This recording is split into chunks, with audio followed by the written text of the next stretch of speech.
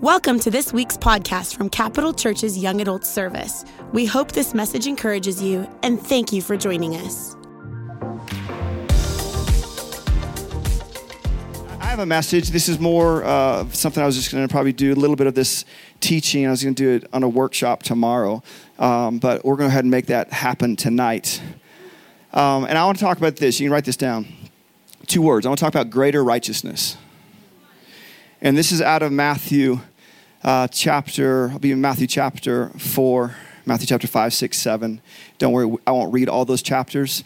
But I love it. When you look at the book of Matthew, you see that the Gospel of Matthew, it's introduced with a genealogy, and we see that in that genealogy, it's just not a list of random names, but Matthew's making a point to this Jewish audience. And the point that he's making as he's introducing Jesus is that Jesus is just not some rabbi. He's just not some poet. He's just not some influencer of his day. And he had a good following, and he helped a lot of people who need help. But he's showcasing to the world at large, both past, present, and future, that Jesus is the king that Israel in the Old Testament has been writing about and waiting for a long time. And you see that the book of Matthew is all about a big word here, kingdom. And it's used about 50 times alone in the book of Matthew. And we see that the major theme of the book of Matthew, in the Gospel of Matthew, is kingdom, kingdom, kingdom, kingdom, kingdom, kingdom of heaven, kingdom of God. They mean the same thing. They're used. Kingdom of heaven, kingdom of God, kingdom of heaven, kingdom of God. And we see in Matthew chapter 3, it says, in those days, John the Baptist came preaching in the wilderness of Judea. Repent, for the kingdom of what? Heaven is at hand. So the first time it's used, and it's used 49 other times throughout the course of these 28 chapters. For this is he who was spoken by the prophet Isaiah when he said, the voice of one cried in the wilderness, prepare the way for the Lord, make his path straight. I got a prophetic word a long time ago. I got pulled aside, and this person gave a word to me. He says, you are like John the Baptist. And I'm like, oh, crap. Excuse me, like, I've read about him. What does that mean? I'm not going to get married. And this is before I was even married. And he died early, right? He didn't have a long life. And it wasn't a good death. And so I'm like, thanks. Anyhow, I don't know. I've had a lot of those prophetic words. Not like that, but I don't know if it's like, I don't know, God using people just to kind of keep me grounded, to keep me humble. But here we had this, I just read that just now and just remember, wait a minute, I had a word that I was like John the Baptist. Different clothing, different diets, lonely, solitary life, saying things poetically to people for them to unravel. Few friends, you know. I think we better be careful, like who we want to like have someone, you know, like who we want to be compared to. Point is this. Going back to John, here he is. He's saying, repent, for the kingdom of heaven is at hand. What he's saying, he says, the kingdom of God is here, so that means that you have to change the way you live. You have to change the way you think. You have to change the way in which you prioritize certain things. Everything about your life has to change. Why? Because the kingdom of heaven is at hand. Olympics. Garrison alluded to the Olympics. How many of you enjoyed the Olympics? Yeah, come on, Pete. Guys. Thank you, Susan, in the back. It happens every 4 years. And this is what I am passionate about this, because we've given up on so many things in our nation. And I asked how many ever enjoyed the Olympics, and you're like, yeah. I don't know what's so big about it. Like, what? I don't know. Maybe they're the top athletes on the globe, in the globe. And you see them when the medals are placed on their necks, or now they're placing them on themselves. What do? They break down and what? Yeah. Why do they cry? You don't know. You don't know their backstory. That's why they cry. They're crying because we don't fully know their backstory. If we knew their backstory, we would cry with them. And we're like, There's better programming out there. No, there's not. No, there's not. You go 30 feet off a platform, do flips in the air in a little Speedo, and land in the water and don't make a big splash. And then you tell me there's something better on television out there. There's not. We could all right now, I could take a test. We all we'll go to McCall, go off those cliffs. It's about 30 feet. And you do what they did. And if you can do it, then I'm like, okay, you got a point there. But you won't be able to. Now, what I love about the Olympics is there's just so much opportunity for entertainment. Like, I thought I knew what handball was. I thought handball was you go into like a racquetball court and it's against the ball. Is that wall ball? But I thought that was handball. I didn't know handball involved, it looks like a basketball court. Have you guys even seen it? Yeah. You pass to each other. It looks like water polo without the water, basketball. What else? I mean, volleyball. And hockey combined. So that's interesting. Track and field, interest anybody? Oh yeah, there you are now. Yeah, you're all excited. Okay, thank you. Here's the thing. When I think about those different activities, I think like mini kingdoms. Like, just track with me for a minute. Like John says, you have to change the way you live, act, think, process life. Why? Because I've already introduced and proven it through this genealogy that the King Jesus, the King of the world, has arrived, and with him, he's brought his kingdom. It's been inaugurated. He's ushered it in. And it requires, because of this royal rule, it requires that you live, think, and act differently. It means like this. You wouldn't just enter into the high dive competition and then get to the edge, right? And you just wouldn't fall off backwards and do free fall. What would you do? You'd get disqualified. You wouldn't score well. You wouldn't go track and field, and you wouldn't run the opposite direction. Or you wouldn't take like hockey rules and then apply it to track and field, right? Meaning, it makes sense when you think about the different little kingdoms, the different rules when it comes to these activities that we see even in the Olympics. There's a way in which people have to reorientate their life to be able to compete in that event. And there's awareness to it. It's like there's this globally accepted, that's the way you do that certain thing.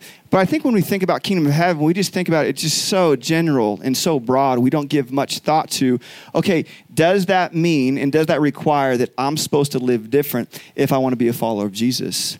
Because I think what happens is we just take in information and we take in these good ideas, but if we're not careful, we don't really allow it to bring transformation into the depths and hearts of our life. And John's saying, listen, you have to change the way you think. You can't live the same way. In Matthew chapter 5, we see, it says, do not think that I've come, this is Jesus speaking in his first sermon. It says, do not think that I've come to abolish the law or the prophets. I've not come to abolish them, but to fulfill them. For truly I say to you, until heaven and earth pass away, not an iota, not a dot will pass from the law until all is accomplished. Therefore, this is Jesus' way of saying, listen up. Whoever relaxes one of the least of these commandments and teaches others to do the same will be called least in the kingdom of heaven. No one wants to become least in the kingdom of heaven. No one crosses the finish line last in great celebration and joy and just blowing kisses to the crowd and just giving like this acceptance speech of, yes, I finished dead last. No one does. They break down the opposite direction. All that hard work proving that they weren't the champions of the world. He goes on to say, but whoever does these commandments that Jesus is speaking about, which are related to the kingdom of heaven, whoever does them and teaches them will be called great in the kingdom of heaven. Verse 20, for I tell you, unless your righteousness exceeds that of the scribes and the Pharisees, you will never enter the kingdom of heaven. Verse 20 used to just used to frustrate and boggle my mind all the time. Because I'm thinking, oh my goodness, Jesus is coming to put more onto what already is out there for us to follow. I used to think that, but I think he is putting more, but I don't think it's like 614. It's like 613 rules. I don't think it's now, or commandments. I don't think it's now 614, 615, and we're going to make our way all the way up to 800. I know that because you and I can't follow 800 rules every day. How do I know that? Is because Jesus simplifies it all in Matthew 22 and puts all the laws, all the prophets into two major rules, which right? He quotes the Shema, Deuteronomy chapter 6, and then he quotes Leviticus 19, says the greatest laws, or the laws and commandments, or the laws and prophets are summed up in these two. That you're to love the Lord your God with all your heart, with all your soul, and with all your might, your strength. And you're to love your neighbor like you love yourself. So all of the commandments are wrapped up into those two. So I don't think when it says the greater righteousness that he's saying that there is more laws that I'm adding to the fulfillment of laws and prophets. I just think he's saying it's something different. And I want us to look at that tonight. What is that something different? What is that exceeding righteousness? Some translation says greater righteousness. What is that Jesus is talking about? He shows us as he works his way through the Sermon on this mountain. We see that the Gospel of Matthew, it introduces Jesus as king, and we see that Jesus, the king, introduces the kingdom of heaven to a new world, or the kingdom of heaven to a new way of living. We see that the kingdom of heaven, what it does, it places the demand on all of our lives, that we are to live completely different. I know this, that the kingdom of heaven, when it's followed at its best, and I'll explain what that means in a moment, when Jesus is seriously looked at and when he's seriously followed, he doesn't equate to worse living or more frustration or defeat. But when you follow Jesus rightly and consistently, what you find that he leads you to is a whole human experience. You see that he leads you and I into what's called human flourishing. Meaning, yes, what he can take you through, as we talked, even Elijah talked about today, the valleys, God will take you through the valleys, but he doesn't keep you in the valleys. So I think we got to be careful to not, I'm not saying that when you follow Jesus, life gets easy. Sometimes it's the opposite for a moment. When you choose to really follow Jesus and really say yes with all your heart, with all your mind, and with all your strength, sometimes it gets worse and more difficult, and there's more pressure. But the outcome is this, that you're not solo. You're walking with Jesus. He's taking you through the valley. It's like I try and be a good dad. So, and I know that the Heavenly Father is greater than I could ever imagine. He just doesn't say, hey, you, kid, Shane, get through the valley. I'll see you on the other side, man. You got everything you need. You got it. If you need to run a little bit, go ahead and run. Do it with your eyes closed if you need to, but maybe open a little bit because you're going to get hurt. Trip over a rock. That's not the picture of it. The picture is God present with you. Yahweh is walking with you through those tests, through those trials, through issues in home and family and life. But I love the fact he just doesn't stop in the valley. He walks us all the way through it. So where is he leading us to? He's leading us to strength. He's leading us to human flourishing. And when we choose to really look at Jesus and really consider what his kingdom is all about, I think what happens, it begins to change how we look at ourselves. When you look through the perspective and the lens of the kingdom of heaven, how you look at yourself changes. How you view your family changes. When you begin to look at not the world inward, but you begin to look at what it means to be Christian. It means to be in relationship, dynamic relationship with Christ. When you begin to start there and you begin to look out to the world, it begins to change how you look at the stranger. It begins to influence how you look at your enemies. It begins to change how you view your family and close friends. Man, it changes how you look at your neighborhood. It changes how you look at your workplace. To where you're like, I know I'm not here for a long time. And I'm not even here for a good time. I'm here in this workplace because God planted me, because somebody needs to hear what he's done in my life. And someone needs to know the full story of what Jesus is all about. But come on, you can't have that perspective if you don't start from the position, the lens of what's the kingdom of heaven all about and what's the mission of Jesus and what has he come to do to our world. He's come to transform and to change it. And we see In John chapter 17 and Romans chapter 12, both the Apostle John or the Apostle Paul and John, they give us some hope. In John 17, we see that even as Jesus is praying to the Father, he's saying that we're not of the world, but we're in the world. And we see Paul says, you don't have to be conformed to this world. But there's an option that's given because of the achievements of Jesus and the example that he set.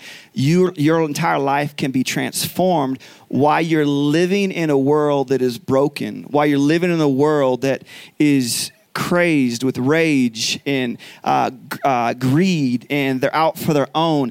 Even though you're not from that, you're in it, and you're in it because Christ has made you influencers in those pockets of culture and society in your own home. So we get hope from this. And Jesus sets the example as Matthew opens up this story, as Jesus on this mountainside talking to his 12 disciples. Jesus growing up, obviously Jewish, Matthew being Jewish, being a faithful Jew. We're seeing that both Matthew is recording what's taking place as Jesus is speaking to a predominantly Jewish audience. People who are rule breakers. No, they're not. Something that bugs me, there's a few things that bug me about myself. One is that I'm a pretty solid rule follower. And sometimes I just can't stand that about myself. Sometimes there's those days I'm like, I want to be like, I just want to, not just be so rule following, Any rule followers in here? You know who you are. You know it. Just... Okay, well, we would make a great audience at the feet of Jesus as he's teaching, because he's talking to a bunch of us rule followers, and we're listening to him. We're like, yeah, yep, love it, yep, got it, yep, that's me, yep, and everyone else is like getting uncomfortable, but us rule followers, like, we love this guy. Like, he's like telling our story, and we've waited forever for someone to share what has been the struggle in our hearts, right? In our life. Like, I'm a time guy. Like, if it's 8:00 meeting, I like to be there no later than 8:00. Some of you in this audience, you think 8:00 means anywhere from, you're like the delivery guy, anywhere from 8 to noon. Or noon to 5, right? That just gets me about delivery guys. Like, just give me an exact time, right? And I mean, the world can just operate so much better at that, right? So I'm on time. I'm a rule guy. And Jesus he's here. He's speaking. He's pulling from the Old Testament. You're going to read Matthew this next week or month and challenge you. He's pulling from the Old Testament. He's well-versed in the Old Testament.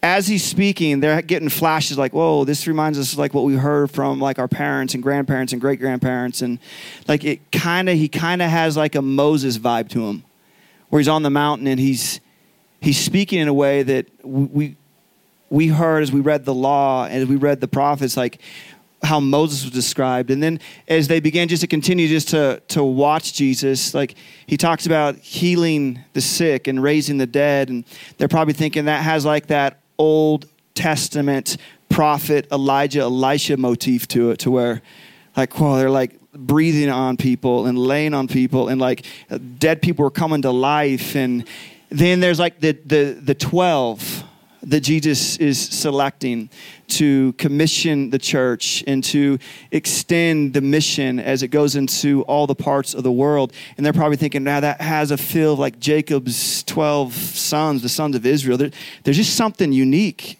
and different about this character. And it begins to go on, and he begins to share what the kingdom of God is all about. And he begins to bring up what the law says. And then us rule followers are like, yeah, that's exactly it. And then he adds something else to it. Like, whoa, no. Like we thought we were obeying it correctly. We thought we were following the rules. But then you're saying, we thought we were doing a good job. And you're saying that we can't enter the kingdom of heaven unless our righteousness is greater and exceeds that of the scribes and the Pharisees. Like, what? How is that possible? We thought it was impossible to follow what Moses laid out for us. Now you're saying that there's even more to it. How can this be? And what we see is that Jesus is offering this fresh new way of living that's going to influence the world. And when you look at Matthew chapter 4, and I'll read it in a moment, but this is after Jesus has been fasting for 40 days. He's led into the wilderness by the Spirit, and he's there, and the enemy pounces. And in Jesus' weakness, because he's hungry, have any of you fasted 40 days? I fasted 3 days. I've done a 7-day.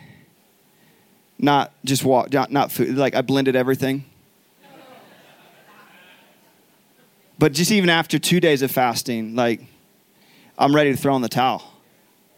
But 40 days of fasting, and the enemy preys on Jesus' humanness, on his weakness, and Jesus sets this beautiful example of how we all can live if we choose to.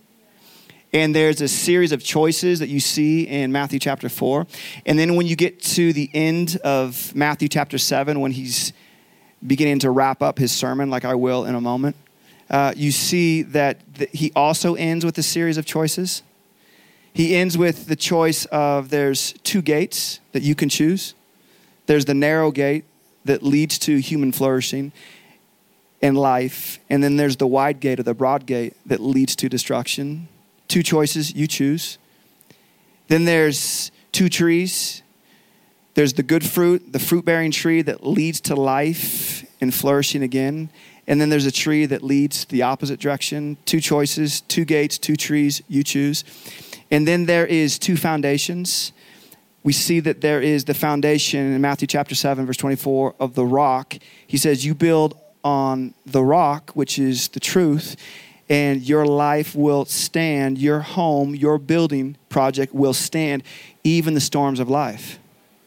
He's not saying build on the rock and no storms come. He's saying, guess what? Storms are coming.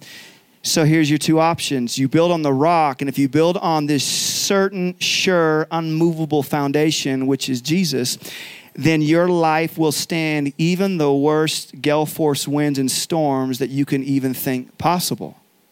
That's why you see Christians who built their life on the rock in Matthew chapter 7, and adversity and all hell breaks out against them, and you don't see them flinch. And now, do they flinch? Yeah, they probably flinch, but they flinch probably in their prayer time. They flinch in the presence of Jesus. And they're saying, this is where you told us to build. We've built here. All things, everything is coming against us. But we know that the footings are sure. We know that the rebar is in the right place. We know that we didn't dilute the cement, and the concrete it's been vetted. It's been tried. It's been tested. The inspectors have come over. I'm in a building phase right now. And they've checked everything out. The soil condition is good. We've gotten that slip. We've gotten that approval. And so we went off that approval because you said that you will never leave us nor forsake us. You said that your word, it accomplishes all that's been sent to do. You said that, so we decided upon your word to build our life on that rock. But he says there's also the foolish man who builds their life on the sand. And not if, but when the rains and adversity comes. And when the storms howl against that build job, against that project, great is its fall. You find this. If you've ever mixed concrete before, you really have to follow the instructions. Because you can get a 50-pound bag of concrete, put it into your wheelbarrow, or even if you have like an electric mixer, and it'll tell you how much water to use. So you put that amount of water in, and you're like, no, that doesn't seem like enough. What happens is if you put too much water, what happens to the cement? You mess the whole thing up. Why? You over dilute it. And so what happens is, sure, it might harden up, but you can't put any amount of weight on it. And eventually it'll break apart and collapse. I don't know. When I was reading this earlier in the week, I was just thinking, man, that's so true. That's been true in my life at times, to where I've allowed too much into my heart, too much into my spirit that hasn't been co-signed by the Holy Spirit. And my faith begins to get diluted. My thinking begins to get diluted. My life begins to get diluted. And what happens is I become weak, not in just one area. It's amazing how it just doesn't affect one area. It affects all areas of your life. And so we see gate, we see trees, and then we see foundation. And Jesus is saying here as he wraps up the Sermon on the Mount, he says, these are the options that you have. The choice is yours. Whether you're going to follow this new way of living that will lead you, even though you're going to go through adversity and difficulty, it will lead you to a life of complete wholeness. It will lead you to a life that flourishes with joy, peace, hope, righteousness. You'll be content in the presence of Jesus. Or you, like many, can choose to go a different route. But just know this, not a little, but great will be the calamity of it. And what we see when we move past just even thinking about, okay, he's introduced us to a new kingdom. In that kingdom, you're going to see that Jesus introduces us to his way of righteousness. In his way, and this makes sense for me, especially when you consider Abraham chapter 22. In Abraham chapter 22, Genesis 22, Abraham's the main character. Actually, Yahweh's the main character. He's a supporting character. And so Abraham is there. He was granted this incredible promise. Stuff that even people read today, they still shake their head at. There's no way. There's no way. God couldn't do that. There's no way you can have a kid at that age. Senior citizens aren't having kids. But those senior citizens weren't talked to directly by God and the promise given. And we see that Abraham does have a son. His name's Isaac. And in Genesis 22, God asked Abraham to take Isaac to Mount Moriah. And on that mountain, which is very interesting, is a very popular mountain throughout Scripture. You see that Mount Moriah is where Jesus is speaking, even on the Sermon on the Mount. We see that as he is on that mountain and he's about ready to do what God asked him to do, sacrifice his one and only son, we see that there's a choice to be made. Abraham has two choices here: to obey God and see what happens, or disobey God and see what happens. So he could have disobeyed God and he would have had one son, Isaac. He would have been a household of one child, I believe. Or, and he did this, he could choose to trust God even when it doesn't make sense. I have to give him a lot of credit. You think about that. There's moments in your life where, like Abraham, things that God asks you to do just don't make sense in the moment and from my limited perspective. But like Abraham he made this choice. I think this is what marked him as one of the major patriarchs of the Old Testament, is the fact that he chose to believe God even when he didn't have all the details. Even when like the other day, I cheated. I looked up and I Googled, did the U.S. women win the volleyball? Did they win gold? Because I was watching it, right? But I'm thinking, obviously this is probably, I don't know if it was live. So I went to search for it and it gave me nothing. But I just wanted to admit that to you. What I wanted to do is I wanted to see, because my kids were watching it with me, I wanted to see that they won. And so that I could put the phone away and just enjoy, even if they went down. They're down, that's fine. I wanted to see my kids stress out, and I wanted to be okay knowing, I read the end of the book, right? I know what happens. But that's never our advantage point. What we have to do is trust that God knows the beginning from the end and the end from the beginning. And this is what Abraham decided to do. And I'm just believing even tonight that big decisions in your life, even if they're not big decisions, just your life alone is a big decision to live like this. And it's just this making this willingness to choose that even if I don't understand it all. And if 2020 has taught us anything, it's taught us there's a lot of things we don't understand. And we have to, it's not an option, we have to have a close relationship with the Holy Spirit. Like, we have to be in tune with the very presence of God. And we have to get to this position in our personal life where we say, God, even if I don't fully understand it, I'm going to trust you. What is Jesus saying to the audience? He's saying the same thing that Abraham experienced. So what are you saying, Pastor Shane? Are you saying that greater righteousness is Abrahamic righteousness? Exactly. It's not talking about imputed righteousness here. It's just not talking about the 10 other things you have to do so you can get into the kingdom of God. I think, and it seems to me that what Jesus is saying, greater righteousness, this exceeding righteousness, is a righteousness that says, no matter what, I trust you fully. And because I trust you fully, I'm going to live out whatever you put in my life to live out. I'm going to do it to its fullest. But not only did Abraham trust God fully, he also looked to God as provision. And he disadvantaged himself. I want you to see this. He gave up Isaac for a moment in his heart, knowing that his creator was managing the whole story and scenario.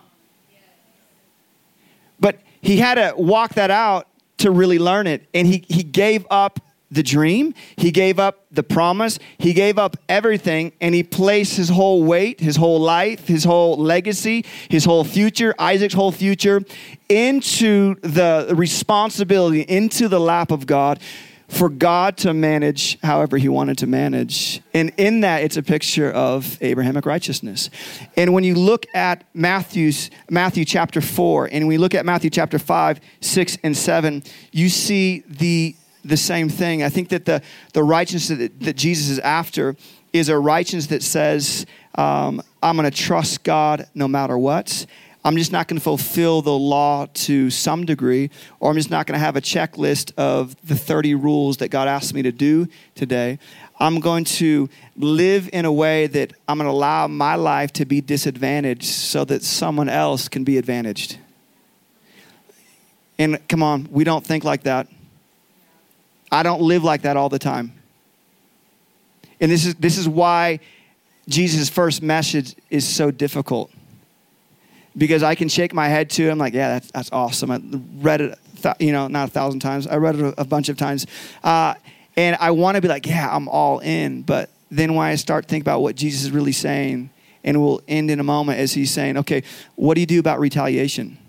What do you do about deep-seated lust? What do you do about divorce? What do you do about murder? You've heard it's been said in the law, but I'm here to tell you, you have to look at it from a different vantage point. You have to put on the lens of Jesus' righteousness and read the Sermon on the Mount with kingdom righteous perspective. And I guarantee you, and this has happened in my life just even this last year, you see his story, you see his messaging completely different. It's just not about someone. It's not about this good leader who wants us to do really, really good. It's just not about a new king, a new royal figure in town who wants everyone to tuck in their shirts and to walk in a straight line and do the best that they can. No, what it is, it's way greater than that. It's this new king who says, I'm coming into your world and your life, and for you to enter the kingdom of heaven is going to require you to look cross-shaped. You're going to have to pick up your cross every day, and you're going to have to follow after me. And it's going to hurt sometimes. Absolutely. No crucifixion feels good. It's going to hurt sometimes, but the benefit of what it brings to your life and your family and culture around you is flourishing that no one else can offer. And what is it to pick up your cross? Hear me now. It's to disadvantage yourself every day. And no one wants to do that. I didn't want to do it. I was driving with my friends and my wife, and this truck passed me. They had no idea. They were in conversation. And I was livid because I stayed in traffic for an hour, and then he decides to go 90 around the whole line.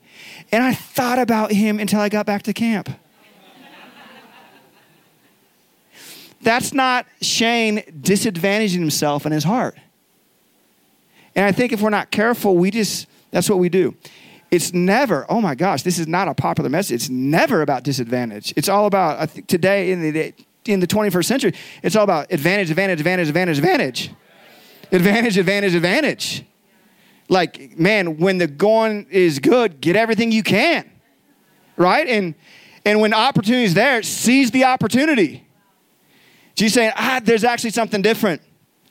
When the opportunity is there, I'm asking you to do something. I'm asking you not to take the opportunity so that someone else can have that opportunity. Like, but God, what?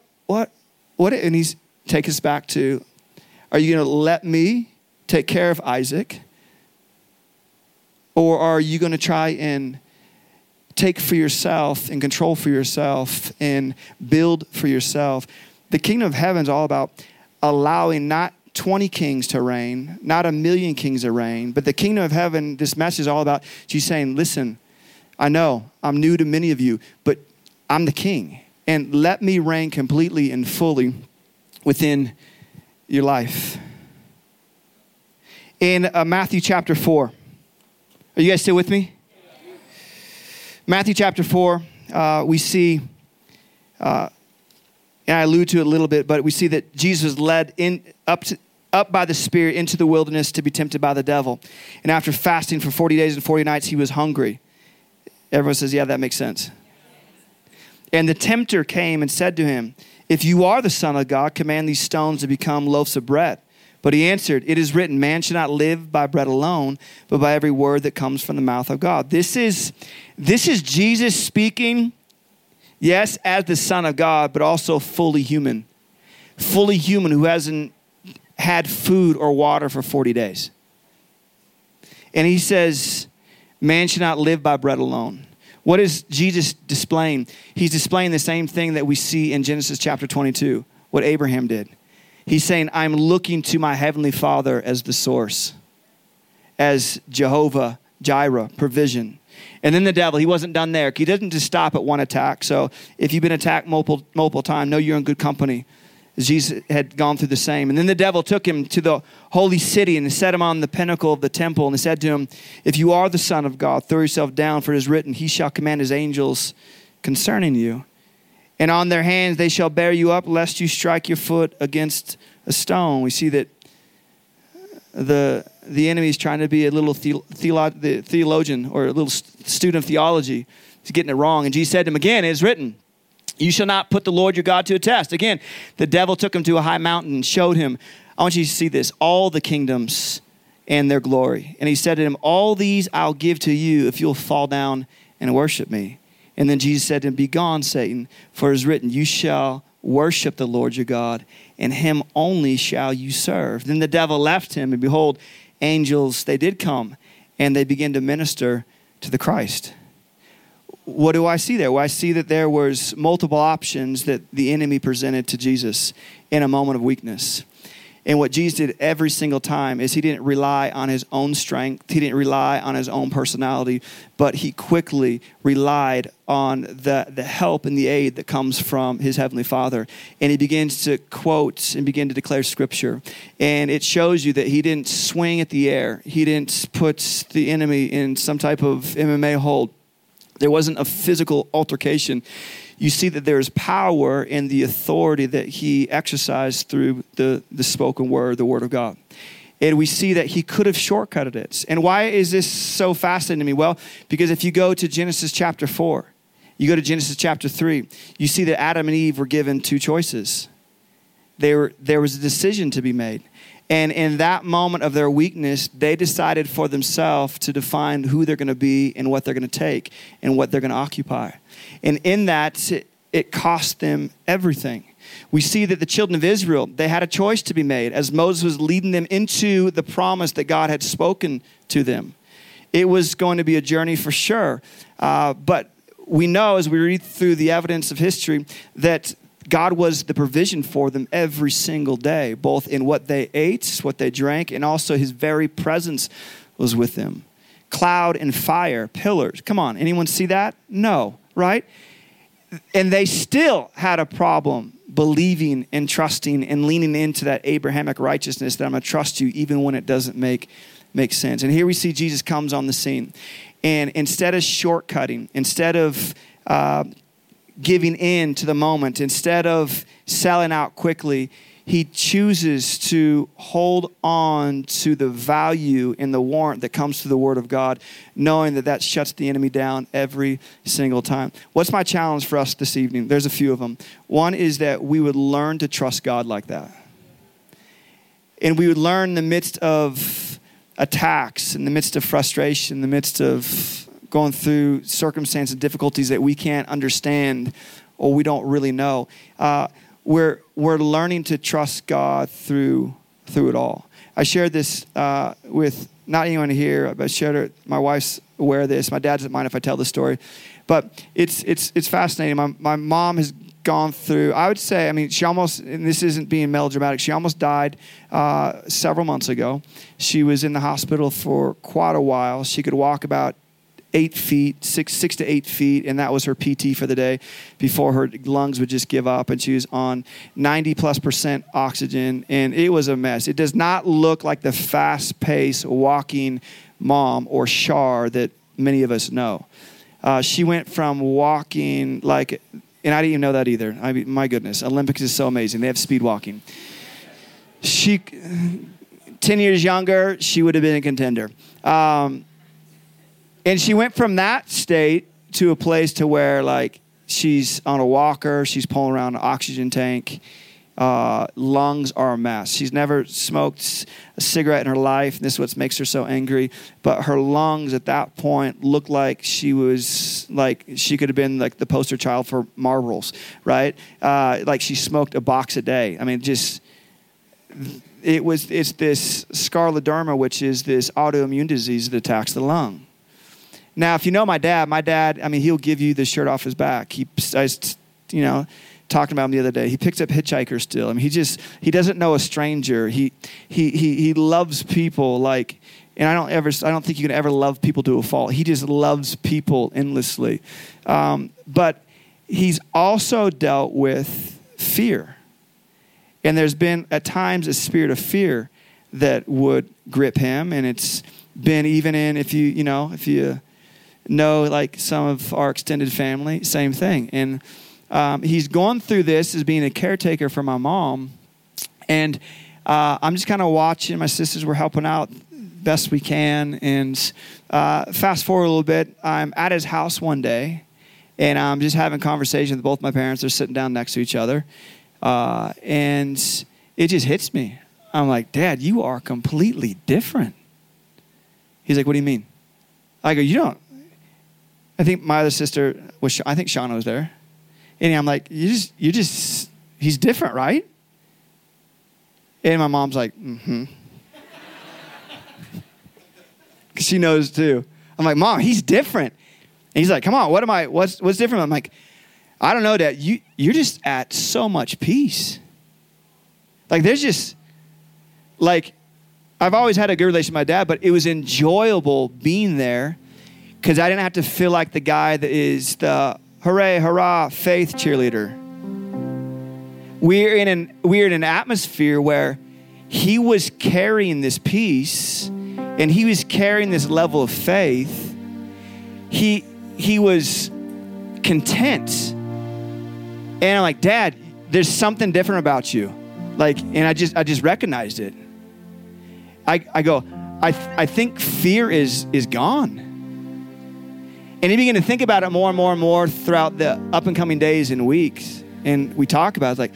It's like even when he wasn't even aware, I don't know if he made a prayer. I know that a lot of people have been praying for them, but I think he came to a point where as he's disadvantaging himself and serving the one he really loves, who's been married to for a long time, I love what even he's not aware of. It's not like Jesus came into the story. Jesus is already in the story. And while my mom's getting worked on, my dad has no idea that the very presence of God is working on him too. And dislodging whatever was holding up this level of faith and understanding what the real love of Jesus is all about. Because it says the perfect love of God cast out all fear. And it's like it just took it. Gone. And then sweet story, my mom went from full oxygen, 90% throughout the course of the day. 30 some days later, the doctor calls her like at 9:30 at night and says, we don't know what's going on, but we just need you to come off oxygen all day and just go on 1 liter at night. And you don't have to pack around that oxygen tank. And then she went to a test and she went from 50% lung capacity. Now she's in the 60s. And we're just believing that she's going to continue just to tick up to 70s, 80s, 90s. What's the point? Well, I just share it personally because as a family, we've been going through a fight. And there's been times where I'm praying those prayers. I'm saying, God, I don't fully understand this. I know life and death. I know that's inevitable. We all go through, but I just don't think it's ready now, and it's not yet. And I might have shared this before, but she told me, she's like, I heard God say I'm getting new lungs. And so then my faith mode goes, that's awesome. There's such things like lung transplants. So, and then I'm trying to and that wasn't lack of faith for me. I'm like, yeah, and then someone says, well, lung transplant's not technically a new lung. It's a borrowed one. I'm like, I'll take it, dude, right?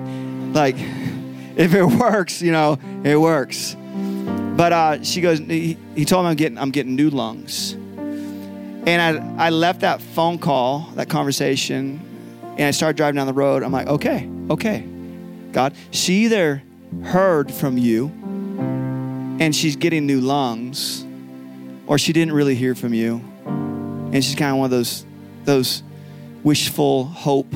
I think I heard the whispers of the Father. I think I heard the whispers of Jesus. And that was prior to us getting the news that, okay, we need to come off your oxygen. The reason why I say that is, even when I've been studying a little bit in the Old Testament, there's times that when enemies would invade, like places like Jericho, for example. Let's take a city like that.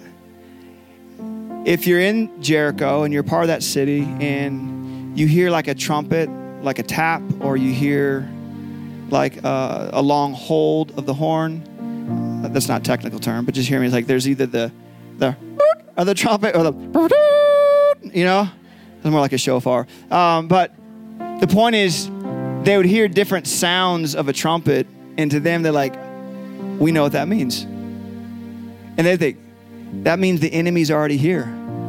That means we've already been invaded, and it's over. And you think, well, that's kind of a negative illustration. I want you to hear this. I really feel this. I feel that God is giving to many of you a word that's like that trumpet sound. That you might not see it completely. You might not know the full story.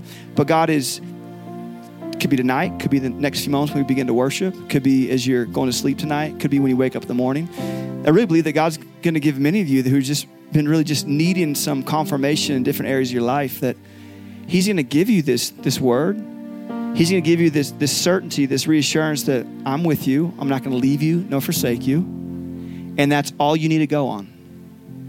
And like Abraham, Jesus says, this is the greater righteousness, the one that trusts me no matter what.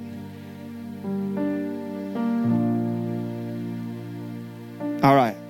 I'll save the examples for another day. But I want you to just close your eyes for a moment.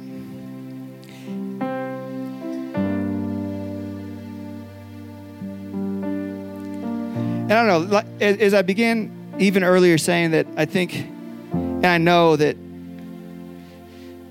this room particularly, it represents like it's like a landing spot for like the presence of God. It's an encounter place. And it's so funny because it's an old building. It's musty. There used to be bats flying around.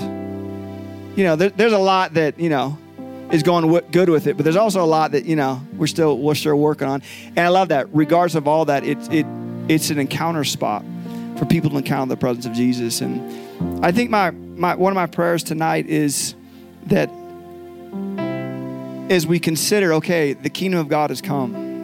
And we see that John the Baptist, his first message is repent, change the way you think, live, act completely to reorganize your life around this new kingdom, this new way of living.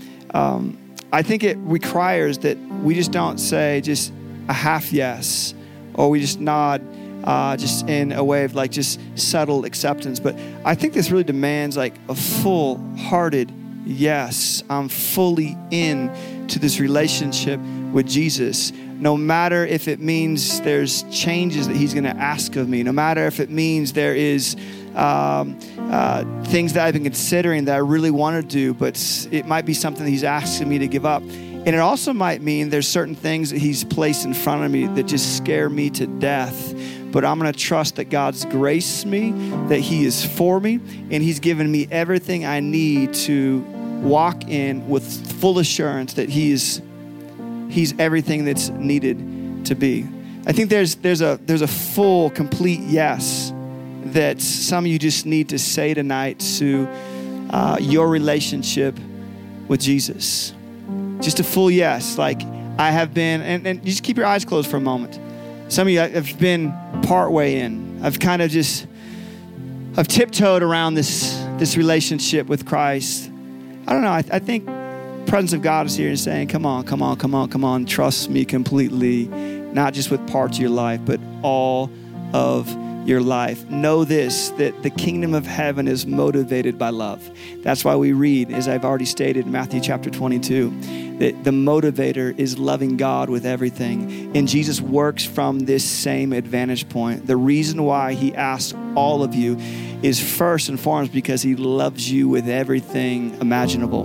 And he trusts that he can get you from where you're at to where you're supposed to be, where you're designed to be. So if that's you tonight, you know who I'm talking to.